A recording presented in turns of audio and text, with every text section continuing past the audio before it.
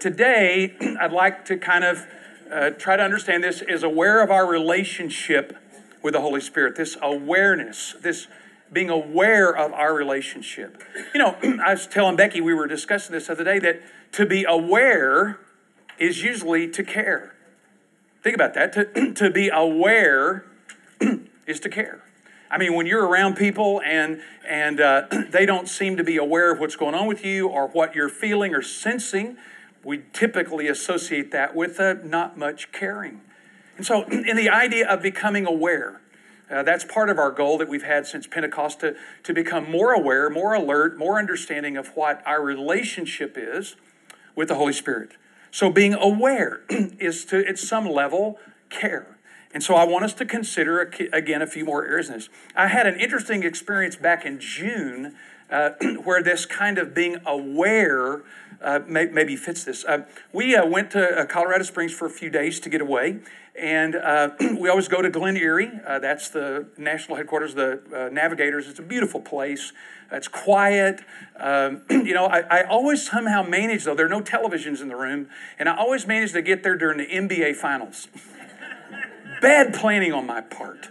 You know, I'm sitting out in the car trying to find a radio station or find a place that's got a television. And Becky's saying, but we could just stay here and read.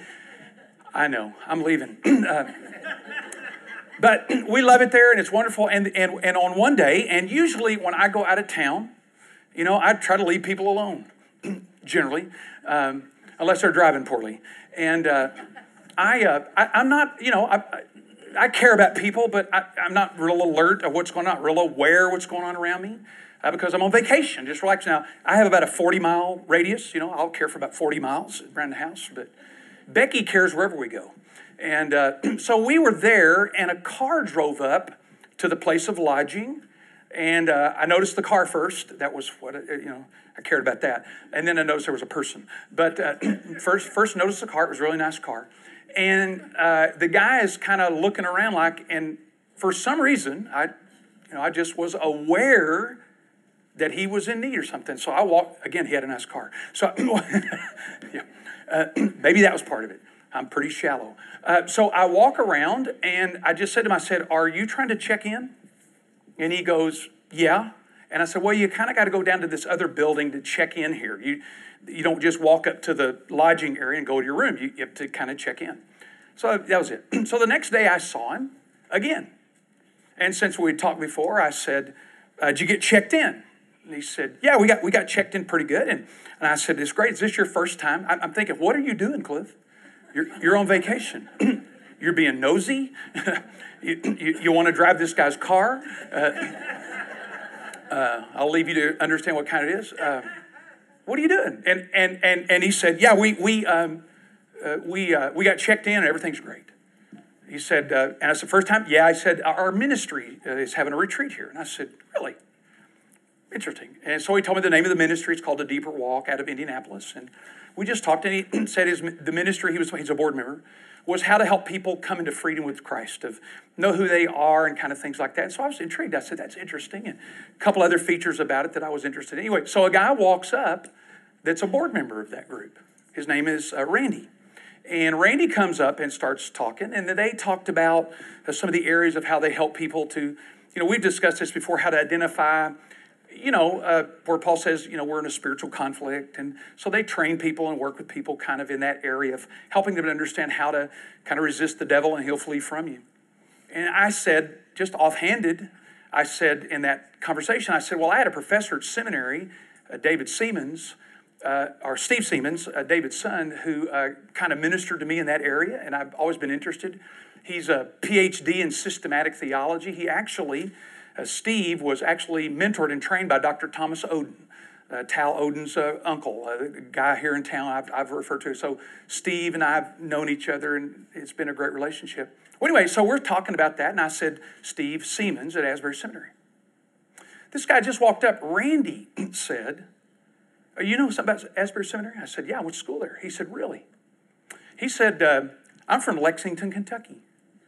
And I said, wow, that's interesting. Kentucky, 3 million people, 2 last names. And if you're from Kentucky, I apologize. But I lived there a while. And he said, I live in Lexington, Kentucky. And he said, I was led to Jesus by a guy that I worked with. And he called his name, John Joyner. And I said, John Joyner? Yeah. You mean you know John Joyner from Lexington, Kentucky? Yeah. John Joyner's a good friend of mine. John Joyner and I went to church together. John Joyner and my dad drove a truck from Lexington, Kentucky to Guatemala City, Guatemala, before they had their heads examined, to take to a missionary. And I said, you know John Joyner? He said, yeah. I said, did you go to Eastland Parkway Church of God, where my dad was a pastor? Yeah. Did you? Yeah, my dad was the pastor. Yeah. I said, you know, come on. So we talked. He knows John Joyner. John Joyner led him to Jesus. And he said, and Don and Robbie Joy at Asbury Seminary discipled me. I mean, I was blown. I called my brother. I looked to heaven and said, hey, Dad, did you hear that? Because my dad trained John Joyner how to share his faith. And John Joyner led Randy to Christ. And now Randy is a board member for the Deeper Walk ministry that goes all around the world and helps train people on how to find freedom in Christ. I thought about that a little bit later. I thought, what if I had just not been aware? Think about it. This is kind of in my head. I would have been walking around the grounds at Glen Eyrie, walking by a guy, just say, hi, Harry, and led to Christ by my friend John Joyner, discipled by the professor that wrote a letter for my doctoral work, Don Joy, who knew the guy that administered me, Steve Siemens, who'd been discipled and did his PhD dissertation under the guidance of Thomas C. Oden. That was all around me right there. But had I not been aware or just noticed someone, never known it, would have kept walking by each other. It was the most fascinating experience. It was just incredible. I now have a relationship with these guys. We're talking. I'm going to fly up to Indianapolis and meet with them and see if they can fix me. And and Becky has sent. I've already bought the ticket. So yeah, being aware. I think this is kind of the impulse that I want to end with, or this idea about the Holy Spirit, is that our awareness of him. We've talked about this. He's a person. We've discussed the fact that his ministry is the goal of God's activity. Everything, the incarnation, the life, the death, the resurrection of Jesus is all pointing toward and moving toward the final fulfillment of Pentecost. He is, and his ministry is the whole reason that people become born again. For Jesus said, if you're not born of the Spirit, you can't enter the kingdom. And so all of this is going on, and all of this is true, but sometimes our awareness level is pretty low. Our awareness of him. And so I want to kind of finish this up of just saying, I'm trying to make us aware. Now, I will grant you that we've been working through this, and it's on your outline, I think. I can make this work, I think. That we've discussed this, that in this being awareness, we need to be aware the Holy Spirit can be grieved, okay? Second, we've got this, the Holy Spirit can be resisted. Now, in working through this, I just have to tell you that, I thought, boy, this sounds kind of negative, and we're going to go a couple of more. But in reflecting and kind of meditating and working through this, I thought these ideas of that the Holy Spirit of God can actually be grieved by the way we treat each other. Remember, if you're interested in this, you can listen to the recordings. We've recorded all those. Or the Holy Spirit can be resisted. I think this really speaks to the notion that I tried to make clear. Is this is a real relationship? I think some of us have, again, views of God that are more Greek than biblical. That God is just this power, impassibility. He can't be affected by anything. He knows all that kind of stuff. And it tends to reduce the relational dimension. That we really have an effect on the relationship. That we really do have an effect. I don't think that's negative. I think that's positive to say this is the kind of God that we're involved with, who we can actually affect or have results in the relationship. That makes sense? I think far too often, our view of God is kind of this reductionistic, abstract creature, being that we don't really think we have any impact with. Everything's going along to his schedule. There's no issues, which I would suggest that prayer doesn't make any sense then, if all that's all prescripted and tried. So I'm not, these are, when it says resist and grieve, those are kind of negative kind of idea, except I think that what they speak to is a real relationship. You're really related to a real person here.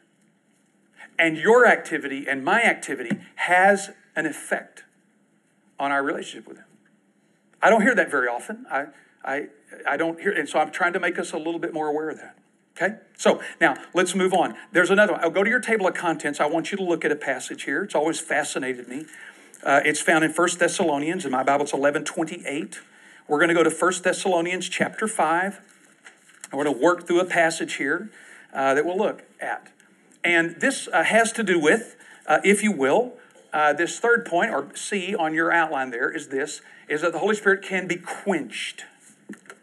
The Holy Spirit can be quenched. I want you just to look at this, and there's just a series of exhortations, a series of commands that Paul gives, and it starts in verse 12 of chapter 5. For we request, brethren, that you appreciate those who diligently labor on you, have charge over you, give some information there.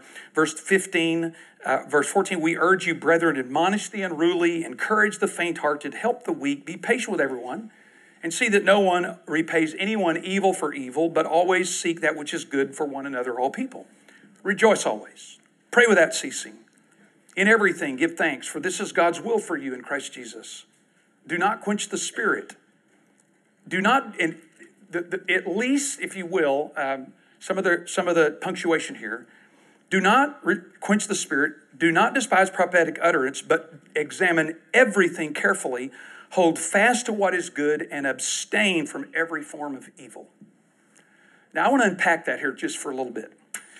Because Paul making this statement, and by the way, the thoughts and opinions of the teacher, not necessarily thoughts and opinions across this community church, it's elders or leadership. I'm going to wade in here on something that often we're not aware of or don't talk a lot about, is this idea of quenching the Spirit. Now, the idea of quench, the word quench, and it really means to put the fire out, to put the fire out. The idea of throwing water on it, or water on a fire. And it has the notion of damping down a fire.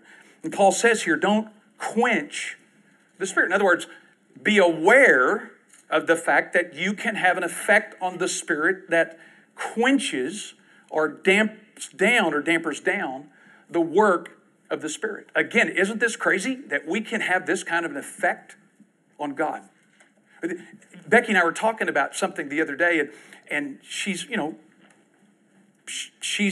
talking to me and saying a couple things to me. And she says, well, and again, this is Cliff's understanding of theology. You don't have to agree with it.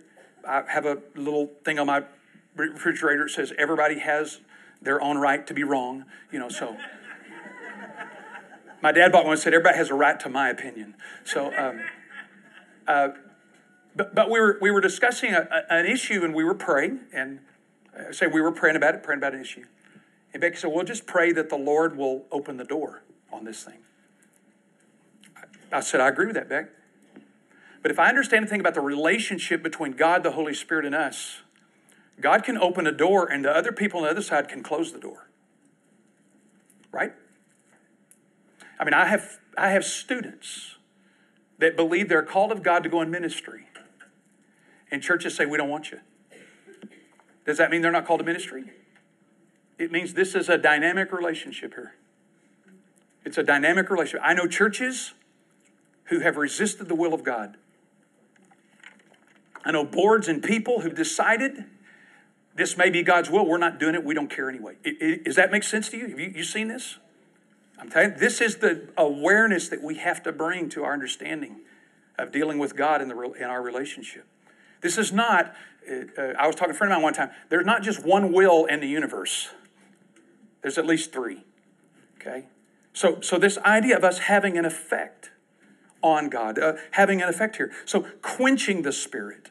Now, what does that mean? Particularly, I think these verses hang together, and I'm going to just try to work them through. One of the ways that Paul may be here defining that is quenching the Spirit by despising prophetic utterance. Woo, here we go. That's what I said, the thoughts and opinions of the teacher. That's what it says there. It appears they're connected grammatically. Do not quench the Spirit. Do not despise prophetic utterance. Now let's look at that, because that word prophetuo is often translated throughout the New Testament to mean to, let me give you the word, is to forthtell.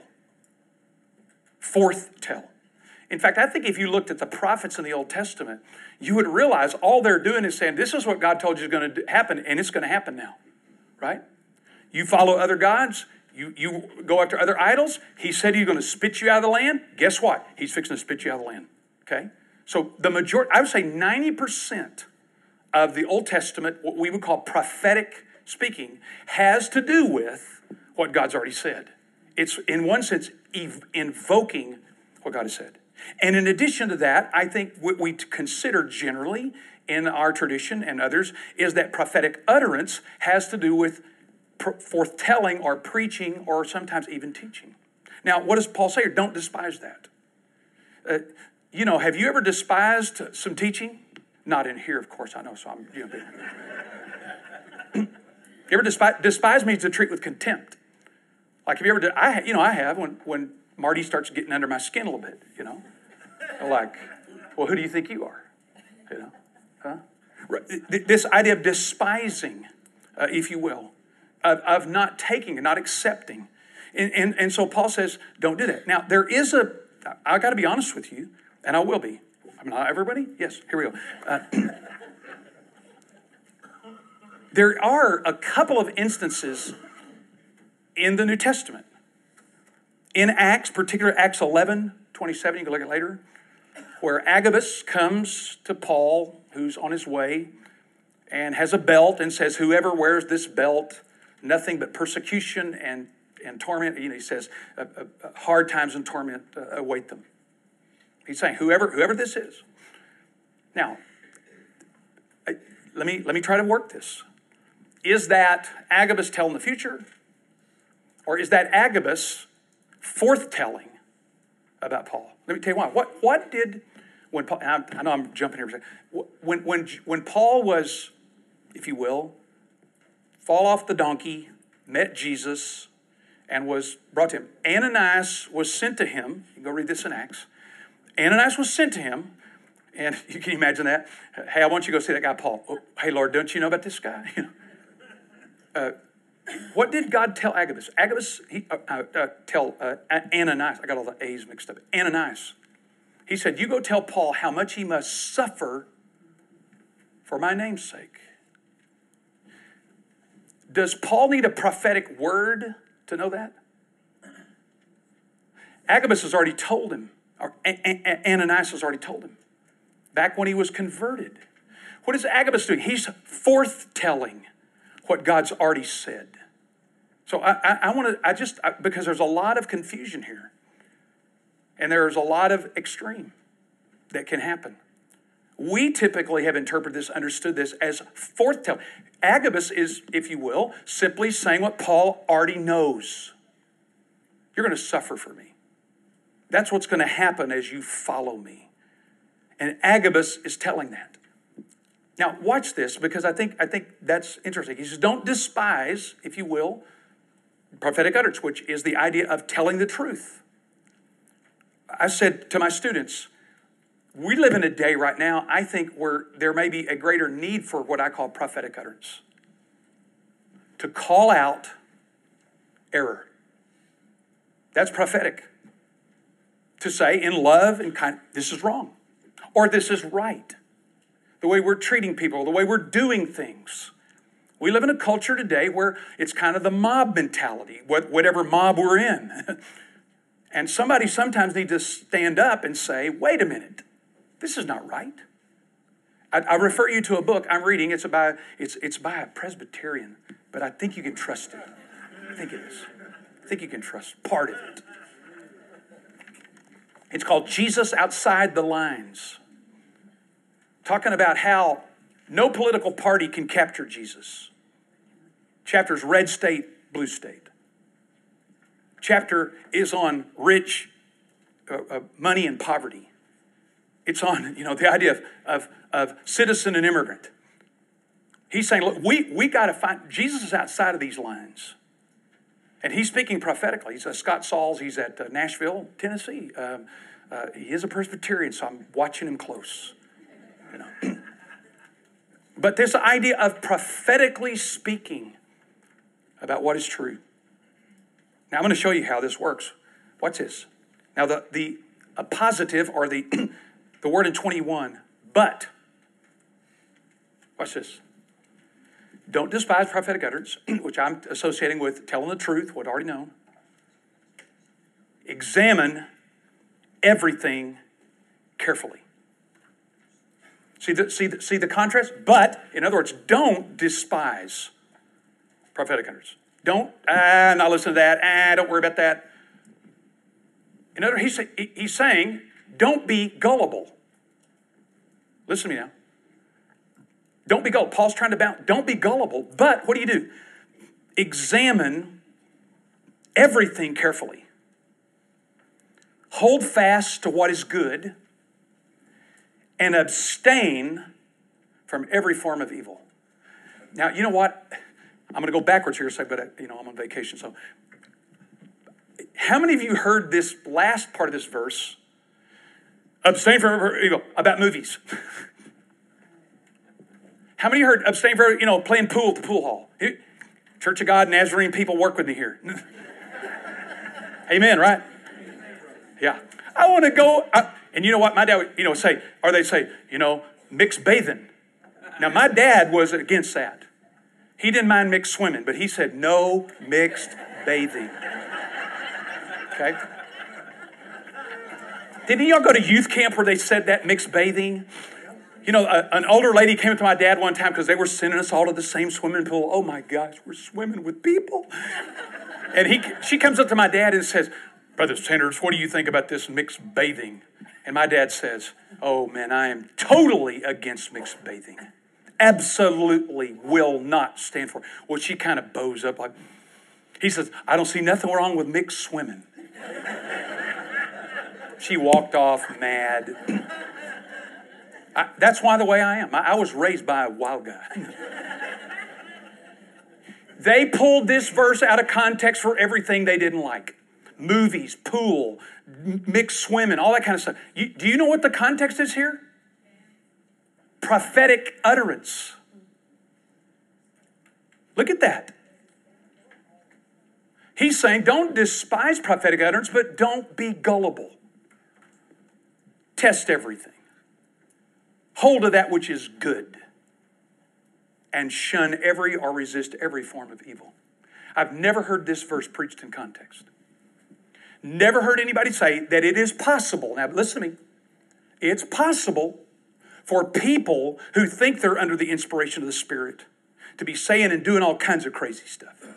We've seen it. We know it. We've recognized it. It's rampant. Sometimes I think that's why we, in a more evangelical, we've kind of pulled back from the Holy Spirit because we don't want to get involved in all that stuff, right? Are you with me? It's because we fail to recognize. Paul is saying, look, don't despise it, but don't swallow everything you hear. Look here, now I want to show you this. Examine everything carefully. Everything. I'll tell you, when it says, that word means to test. It's a Greek word, dokimazo. Now, this is the picture that comes to my mind. I'll try to explain this. Dokimazo is the Greek word that means to test for genuineness. Now, if you've seen any John Wayne movies, in the Old West, whenever they got a gold coin because they were afraid it was part of lead just covered, what'd they do to it? They bit it, right? Because gold is softer, I hear. I've never had any, but, I heard softer. And that was, in the cantina where, yeah, take it. So it was good. Well, there's this kind of tradition with Olympic athletes that when they get the gold medal, they bite it. It's just crazy that the idea is of course it's gold, but it's not complete gold. So you're going to go to the dentist after this. It's gold plated, but it references the notion of testing. Listen, this is the challenge of being aware of life in the Spirit. Don't be cynical about everything that you hear, and don't be gullible about everything you hear. Test it. Now, I've tried to work through this at different times to test it, to be careful. And this is Cliff now. Of course this is good, but I'm just saying this is my opinion, my idea. I have too much time on my hands right now. How do you test those things? Well, I would say, what is the outcome of it? And what I mean that is this. Does the outcome of it puff someone up as a leader or a teacher or a professor or whatever? Does it really produce the fruit of the Spirit, where there's love and joy and peace and kindness? Does it make one more Christ-like or more difficult to deal with? Let me tell you why I say this. I get nervous when I wrote in my notes here, test everything, dokimazo, test it. I get nervous when people are unwilling to examine matters. I get nervous with me or anybody. I heard of a pastor years ago who was in a big venue and teaching and going on. I mean, there were thousands of people. And somebody got worked up, I guess, about it and ran down the middle of the aisle and said, "This person is a false prophet." They didn't teach me how to deal with that seminary. And starts rattling. Well, people are going to, the security kind of grabbed her. He said, the guy goes, hold on, stop. I mean, there are thousands of people here. He said, let her be, let her finish. She finished. And then he said, let's just stop here for a minute and ask God if what I'm saying is wrong. So there are thousands of people sitting there listening. And he just prays and says, God, if what we're saying here, would you give us some of the sense here? It's kind of like the Quakers do. Give us the sense. Is what we're saying wrong? Is what I'm saying wrong? After a few minutes, he just said, unless someone has some awareness here, I think we'll go on. Wow. That is a person who is willing to test everything, hold to that which is good, and resist every form of evil. Do people get irritated when they ask to be tested? Do they get puffed up when they use a gift and they think they're unquestionable? Do they become leader-centered instead of Jesus-centered?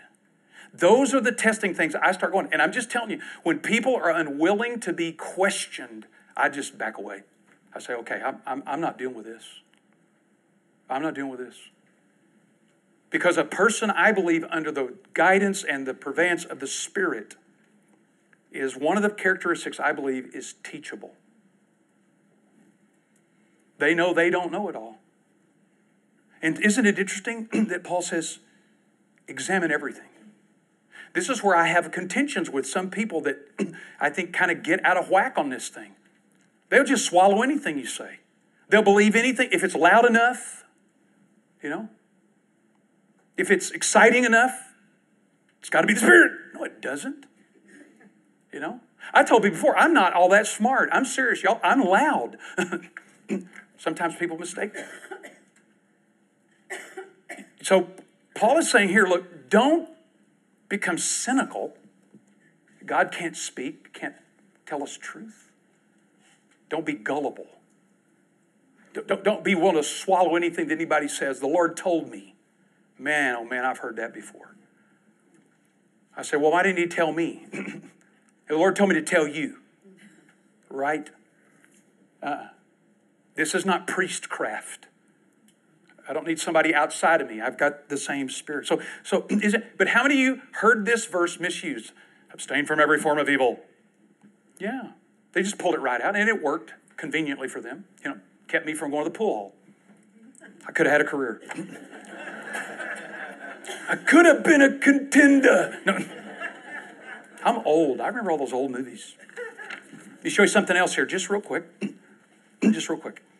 Go back to 1 Corinthians 14. That's in your New Testament. Go back to 1 Corinthians. I'm just fascinated how Paul understands, okay, let's not get this thing haywire. 1 Corinthians 10:85. We're going to go to chapter 14. I'm not going to spend a lot of time here, but I just want to call your attention to a passage. In chapters 12, 13, 14, Paul is dealing with spiritual gifts. Empowerments through the Holy Spirit. Empowerments through the Holy Spirit.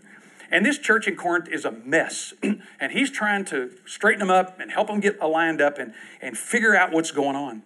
And so here he is, getting the right book, Cliff.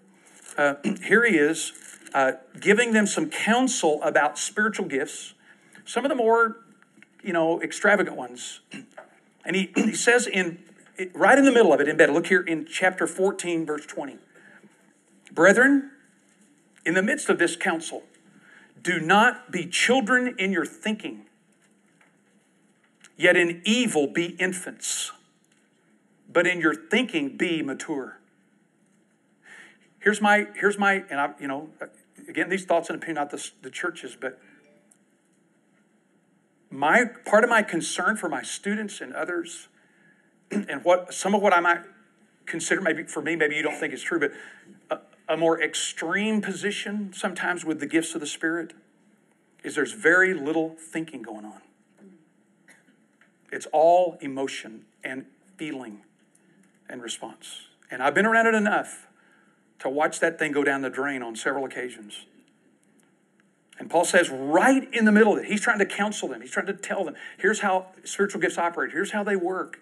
Hey, don't be a baby. The Greek word, by the way, here is nepios, and it is not like you just need to grow up. It's like quit being a baby. That's when you tell a 16-year-old that, they don't like it.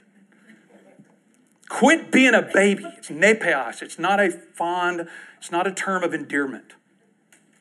Quit being childish, baby in your thinking. In evil, be babies. But in your thinking, be mature. The Greek word there, perfect, grown up. So here's what I want to ask you in this application. Is your default that you're an acceptor? You'll accept anything comes along. Is that your default? You're an acceptor. If it's loud enough, if it's exciting enough, if somebody says it with enough conviction, you accept it. Or are you a tester? That's what Paul said. Could you make some movement to the other side? If you're an acceptor, you have a tendency to accept anything that comes along that looks, feels, acts like it might be the Spirit. Would you be willing to ask more questions? Say, well, wait a minute, hold on. Let me ask a couple questions here. Let me at least just consider. Or if you're a tester, I'm a tester. That's just my default. Listen more. Be willing to listen. But this is what Paul's trying to balance. He's trying to balance out the people that are going to quench the Spirit and the people that are going to go wild with the Spirit. It is a matter, if you will, of understanding that this passage about testing, examining, and shunning every shade or appearance of evil has to do with these spiritual gifts. Isn't that fascinating? It's not about movies in a pool hall. It's about spiritual gifts. This, again, is why I think so many people avoid them, stay away from them, can't find the balance here. Does that make sense to you? So which one are you? Are you a tester you're kind of cynical. You're kind of one of those people that, I've been around the block before, I know what's going on, or are you an acceptor? Anything that sounds exciting, emotional, feels good,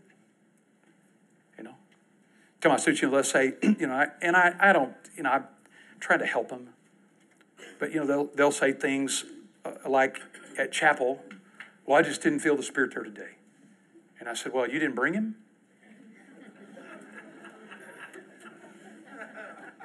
And they go, huh? Come on. Grow up. Be mature in your thinking. Where does the Holy Spirit dwell? He doesn't dwell in that room, right? He didn't come there last night and spend the night. He dwells in you. My feeling, but I think you have to agree. I think you have to wrestle with this. Am I a tester or am I an acceptor? How aware of you are you in that area? Do you tend to resist prophecy in terms of preaching, teaching, forthtelling? Is there kind of a resistance there? It's got to be the right person, the right time, the right way, the right method. Couldn't be any other way than what I'm used to, right? Okay, I got to move on. I got a big one here now. I don't want to do this, but we be aware. I've had people ask me this question too many times.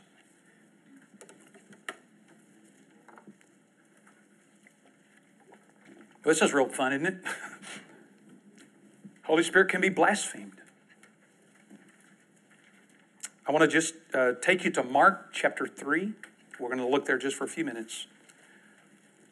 Mark chapter 3. And the reason I say that because I've talked to Becky about this. I said to her, have you ever thought you did this? Or do you know people? I've had people here at the church call me and say, I need to talk to you about something. I feel like maybe I've done this. And so I've talked to them and I've had good conversations. Now, when Jesus is referring to this, it's found in Mark chapter 3. It starts really in verse 20. He'd come home and the crowd had gathered around him to such an extent he couldn't even eat. And when his own people heard of this, they sent out to custody for him, for they were saying he's lost his senses. His own family thinks he's lost it. Mary, the kids, other kids, they think he's kind of gone off the deep end. And so then the Pharisees show up. Of course, they're the cheerleaders for Jesus has lost it. And they're saying, well, the reason he does this is because he casts the devil out by the devil, Satan, or Beelzebul. And Jesus hears this, and then he says in verse 20, or it's in record 20, truly I say to you, all sins shall be forgiven the sons of men and whatever blasphemies they utter. But whoever blasphemes against the Holy Spirit never has forgiveness, but is guilty of an eternal sin. Because they were saying, he has an unclean spirit. Now let me work you through this just real quick, as I can. Blasphemy, or blasphemeo, is a term that literally has to do with to hold in contempt. Hatred. It's not just a word. It has within it this notion of to hold with such contempt and hatred. To blaspheme. Now, Jesus says that all sins can be forgiven, but this particular sin can't be. So what is it? I want you to look here just for a moment. What's going on? What are these guys saying? That the work of Jesus is from whom? The devil. Okay. So they're blaspheming, saying, and then Jesus says, because you say that about me, it can't be forgiven. Why? Why can that sin not be forgiven?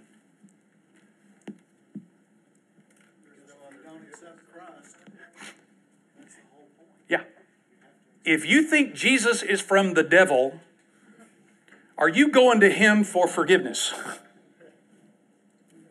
Is that what you're going to do? That if you believe that Jesus is from the devil, It's unforgivable because you're not going to go to him for forgiveness. Why? Because you have contempt and hatred for him. This is, I think, what Jesus, because he says, Mark explains it. Why does Jesus say this? Because they were saying he is an unclean spirit. This is the sin. You can't go in two directions at the same time. You can't say Jesus is from the devil and then respond to the Spirit about the conviction of sin and then turn to him for forgiveness. Any sin can be forgiven if you turn to God in Jesus. But the condition these people are in is they have come to the conclusion Jesus is from the devil. So is it unforgivable in its nature? No, I don't think so. It's unforgivable in its expression. Those people aren't going to Jesus. And so people think it's a particular sin. Now I want you to notice this right here because in verse 30, I make some important here. It said in the New American Standard, I'm not sure how ESV translates it, but it says this. They were saying. This tense in Greek means they had been saying it, they're still saying it, and they keep saying it. This is not an act. This is a condition of the heart. It's not an act. It's a condition of the heart. They have been saying this, they keep saying this, and they will continue to say this. That's why Mark, I think, places that in there. The impossibility here is not forgiveness. God can forgive and will forgive any sin that a person comes in front of. The impossibility is that the one gets to this point, there's no desire for forgiveness because they don't believe that Jesus is the one who can forgive. That's why it's unforgivable. You with me? Anyone that says, I don't have to go to Jesus for forgiveness, has sin that's unforgiven. It's not an act, as I read it. It's only that it's unforgivable because people have come to this position that Jesus is from the devil. It's not an act. Does that make sense? You with me? I heard it in my time. Nobody explained it to me, and I had some real concerns over this in the past, that I thought it was an act or a statement or something I had done. As I read this more closely, I thought, wait a minute. By the way, I would say this. These Pharisees didn't go home that night and have a meeting and say, you think we were too tough on Jesus today? We were pretty tough on him. Maybe we were a little too tough. No. They've come to the position. He's from the devil. Salvation has now been cut off to them because they have the position. He's from the devil. Jesus is simply saying, if you blaspheme the Spirit like this, by resisting his attempt to convince you who I am, it's not that God won't forgive, it's he can't forgive because you won't come to him. Does that make any sense to you? Yes? But you're not saying that those same people couldn't, if someone has ever done that in their life, is it possible that they will change their heart? Yeah, she's asking the question for recruiting. Is it possible a person could stop? There's a couple ideas on here. I'll unwind it. You can look at Hebrews 10 in this area. There's another passage related to this. And all of these passages speak to the idea that it's something that's continuing. And most scholars would say this. If a person who had come to this position, Jesus is from the devil, and I'm not just saying they said it. It's not an act of saying it. This is the position I'm in. He's from the devil. I don't believe him. If they were to stop that and come to the conclusion that Jesus is not from the devil, yes, they could be forgiven. It's a state, guys. It's a state of being here, not an act. It's coming to a conclusion and say, well, this guy's from the devil. That's why it's unforgivable, because he's the only one that can forgive you. Yeah. So were they blinded because of their hard hearts? Yeah. She's asking the question, were they blind because of hard heart? One guy wrote this, and I thought, I need to think some more about this, so don't take this. Well, you can take it any way you want to, but he said, we all must be aware of our ability to harden our heart. And I thought this was fascinating. He said, And it is most typical to happen when we're trying to defend an advantage we have. Don't you think? The hardy of the heart is the most easy to do when we're trying to defend an advantage that we have. Boy, I want to be careful here. I don't want to be too careful.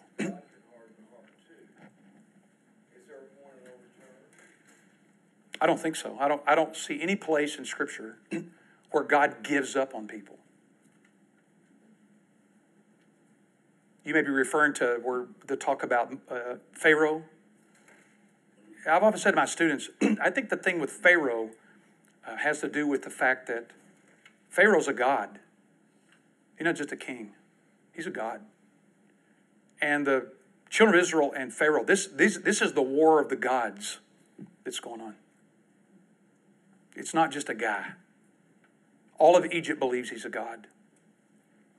But I don't see anywhere that God gives up on people. But could we harden our heart? I'm going to tell on me, okay, on this particular area. Because I've been praying about this issue. I'm not saying it's the blasphemy of the Holy Spirit. I'm saying these guys got somehow to some hardened position. My guess is because they knew that Jesus was fixing to tear things up for the church or for the synagogue, right?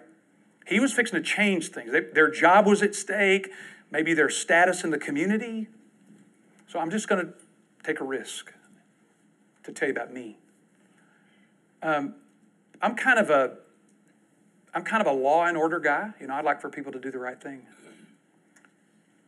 And as I'm watching television, I'm trying to be alert to the way my soul is moving about this illegal immigration thing. I'm trying to pay attention. Am I showing any real concern for people? Or am I just trying to say I'm a law and order kind of guy and you got to abide by the law, right? And I'm watching me defend an advantage. And I'm not against citizenship and those kind of matters. But I realized something was going on in my soul that I didn't like. I mean, whoa. How can I have as little regard in my thinking as I have right now? You know what I'm saying? That's what I'm saying, that they say that our hearts get hardened when we find out we're trying to defend an advantage we have instead of perhaps looking at the issue. Now I know that's incendiary kind of language. Thoughts and opinions of this teacher, not necessarily thoughts and opinions across, right? But can't your heart get hard when you're trying to defend an advantage you have? Whether it be a job or citizenship or whatever. It can happen. These guys have hardened their heart because they've defended the advantage of they're not going to let Jesus mess up the religious apple cart here. And so I took it as I was doing research on this, I took that as a thought to think of myself to say, Cliff, are there advantages that you are so dialed in on that you don't really see the issue and it's hardening your heart? Does that make sense to you? If you see any of that happening at times in you? It was really disturbing to me. And I'm watching and I'm journaling about it and I'm writing, and I just thought that was a powerful way to say it, that when I'm trying to defend an advantage that I have, I could be hardening my heart against what the Spirit may be wanting to do.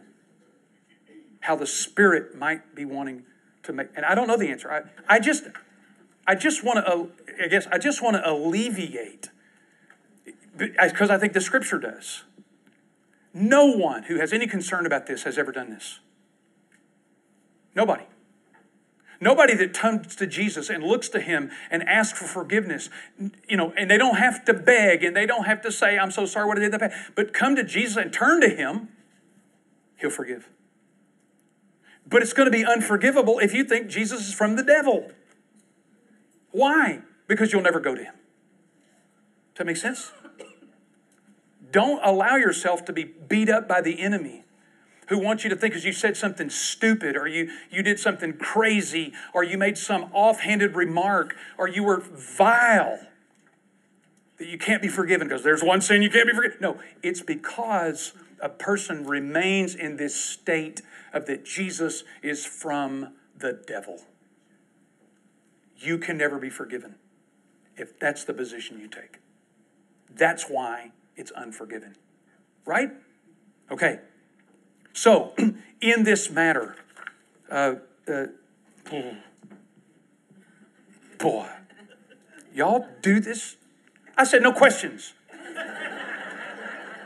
Y'all tricked me again. All right, I'm going to finish here. Then I'm going to just okay. So, I just want to say, I don't know what I'm doing next week, so just come back. We'll figure it out.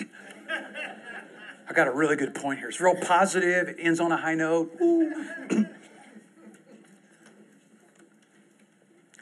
To be aware is to care. I think to be aware is to care.